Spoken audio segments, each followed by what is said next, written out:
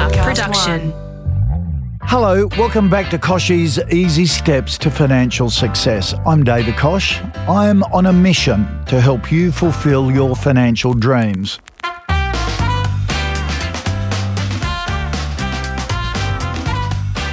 Now, in the last episode, I talked you through putting a household budget together, and before that, the importance of setting your own financial goals.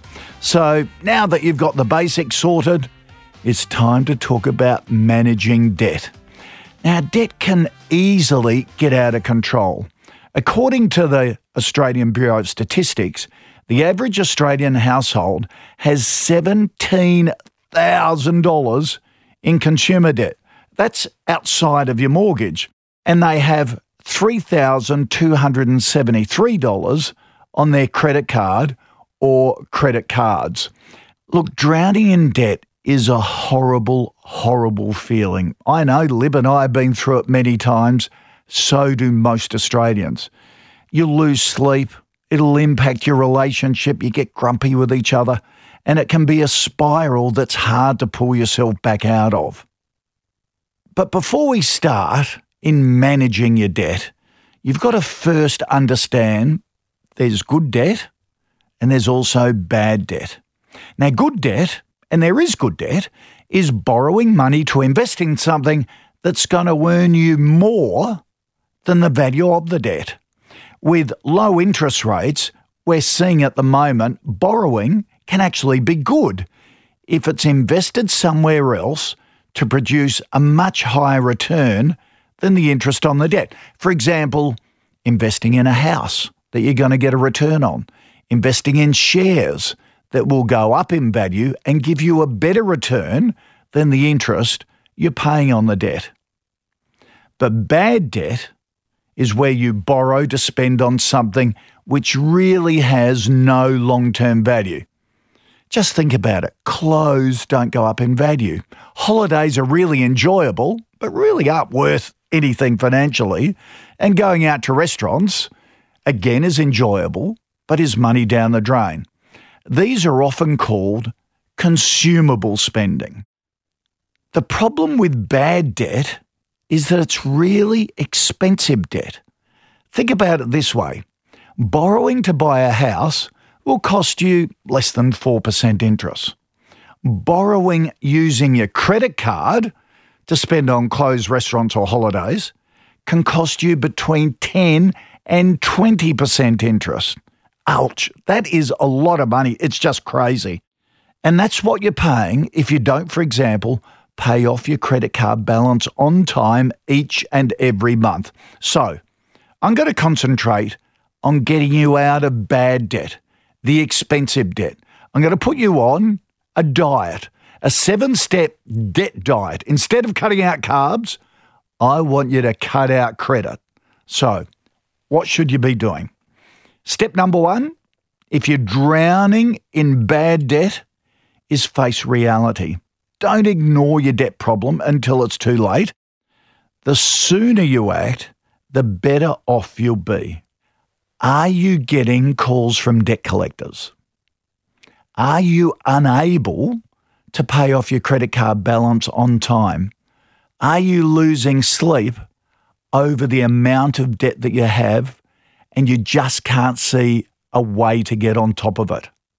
If you're answering yes to all of these questions, you do have to face reality. You have a bad debt problem and you've got to work through it.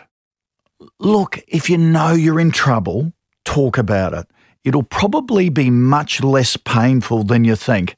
You know, credit card companies, banks and other financial institutions are always more lenient if they know you're trying to tackle the problem.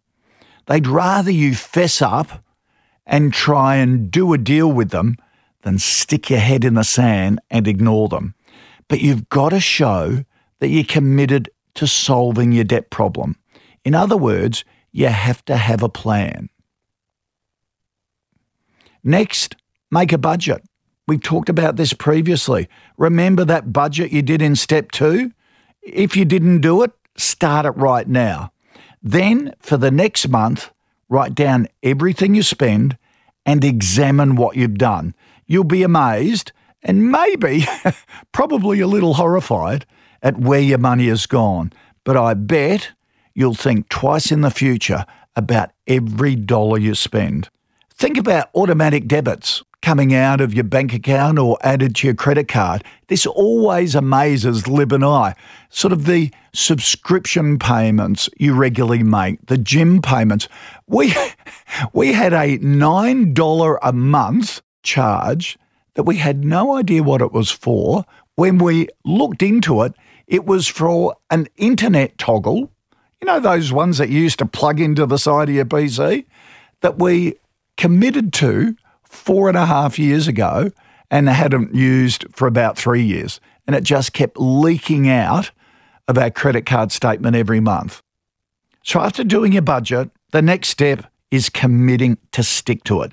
You need to start living within your means so you don't slip further into debt or racking up more credit card balances that you can't pay off. From now on, just use cash or a debit card for everyday expenses like groceries, clothes and entertainment, so you're only using money you have, not the credit card companies. And I've got to say, debit card usage in Australia is now at record levels, so many people are getting this message and using it wisely.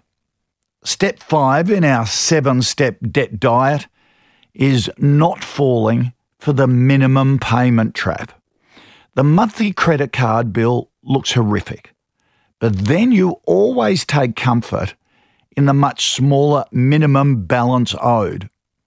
It's a big mistake. Sorry to break it to you, but it's going to take years to eliminate your debts if you only make the minimum payments.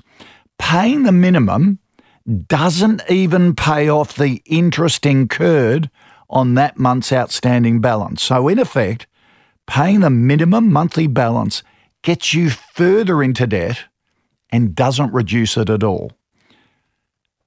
Step 6, pay off your most expensive debt first. Look, it's common sense, but you need to pay off the debt with the highest interest rate first. Credit cards are charging up to 21% interest, so focus on that debt to start with, then look at the next most expensive debt, which is usually personal loans, which will be costing at least 10% interest, and work your way down from there. So paying off the most expensive debt first is sort of like lifting the heaviest weight off your shoulders so you can swim rather than drown in debt. And speaking of drowning, our final step in our 7-step debt diet is to consider consolidating your debts. Look, you're drowning in multiple outstanding credit card balances, you've got some personal loans and a mortgage. It seems as though debt is coming at you from everywhere. So simplify things if you can by consolidating all the debts into one lower interest rate loan. For example, if you're ahead on your home loan repayments, maybe look at sticking those outstanding credit card balances, which are costing you 18% interest, into your home loan because that's just costing you 4% interest.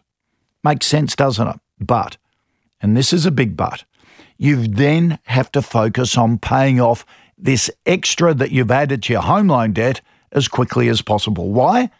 Because you'll be worse off if you leave it for the long term. For example, if you've got $5,000 you're adding to your home loan at 4%, that's terrific. But if you leave it there for 30 years, the length of your home loan, the interest you're going to pay is going to be enormous. So focus on that extra $5,000 and pay that bit off as quickly as possible, and you're going to be well ahead. The other thing to think about is your personal credit rating, because your personal credit rating could also have a big impact on the interest you pay on debt, or even whether you're able to borrow in the first place. Do me a favour and check your credit score now. Go to getcreditscore.com.au. It's easy. Because every time you apply for credit from a bank or a retailer, They will check your credit score, so you should as well. Credit agencies have to provide you with a free copy of your credit report every 12 months if you request it, or if you've recently been rejected for credit. This report includes information on debts like your mortgage or credit cards, all the way down to recording whether you pay your monthly bills on time. It also includes any application you've made for credit, any time you've defaulted on a bill or a debt, and if you're guarantor for somebody else's loan. A poor credit rating will impact on whether you can borrow at all and how much interest you will pay on loans.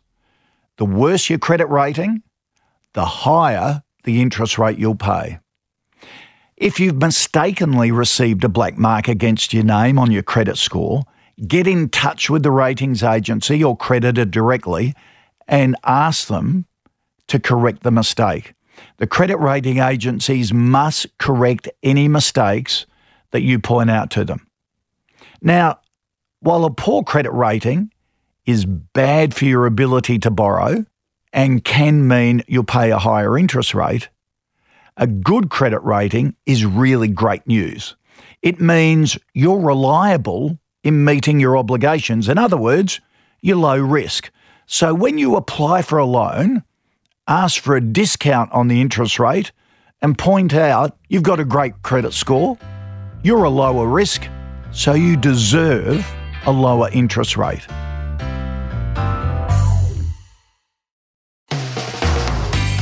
Now, if you have a home loan, let's talk about taming that beast. For most people, this is the biggest loan that they have. If you want to bring it under control, the first thing to do is increase the frequency of your repayments. For example, if you currently make repayments monthly, change them to fortnightly. If you make them fortnightly, change them to weekly. Why? Changing your repayments to a more frequent cycle will mean you make extra repayments each calendar year. Remember, there's 52 weeks in the year.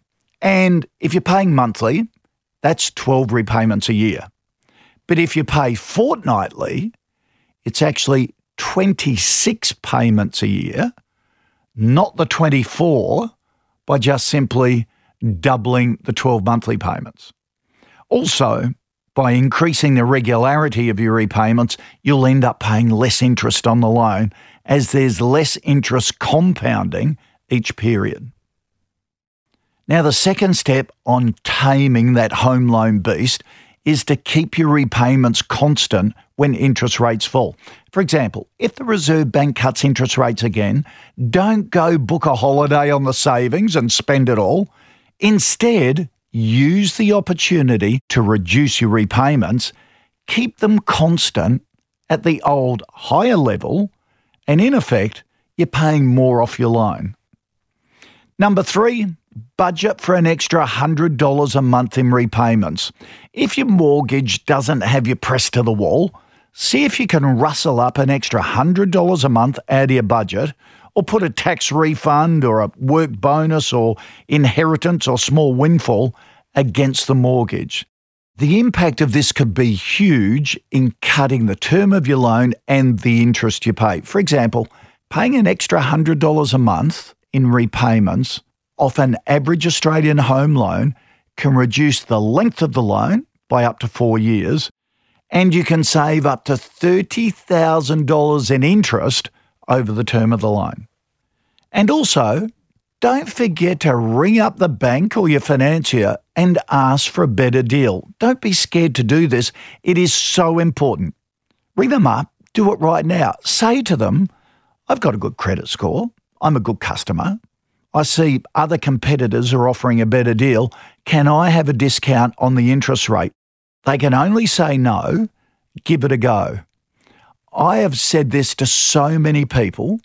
My best result so far is a lady who emailed me back and said she got a 0.9% discount on her home loan and was saving $10,000 a year on her mortgage repayments as a result. So having a great credit score doesn't get you just a better deal when you apply for a loan. It gets you a better deal even on your existing loans, but you've got to ask for it. A financial institution is not going to ring you up and say, "Oh, you've got a great credit score, I'll give you a discount." We're talking banks here. Last but not least, keep your eyes glued for a better deal. There are so many comparative websites out there like Canex and like Finder and Rate City that you can keep an eye on what everybody is offering to make sure your financial institution is giving you the best deal. If they're not, ask for a better deal, and if you don't get it, be prepared to walk and go and take your business elsewhere. But a word of warning, do not tell your bank to get nicked and say you're going somewhere else until you've organised the alternative. Because banks these days have tighter regulations on granting new loans than probably they had when you applied for your old one. So make sure you've got the alternative lined up before you tell your existing bank where to go. So that brings us to the end of this episode on managing debt. Debt doesn't have to be a scary word. In fact, we need debt to help us achieve our financial dreams. Just remember, cut out the credit where possible. If you stick to my 7-step diet, you'll be well on your way. Now, if you need more advice around managing debt, head to the Your Money and Your Life website. There are plenty of articles and some more tips from Libby and I. That's ymyl.com.au. Good luck, and when you're ready to take the next step in getting your financial life under control, I'll be here waiting. Kochie's Easy Steps to Financial Success was presented by David Koch. Producer, Melanie Ruiz. Executive producer, Jennifer Goggin. Sound production by Darcy Thompson. Listener.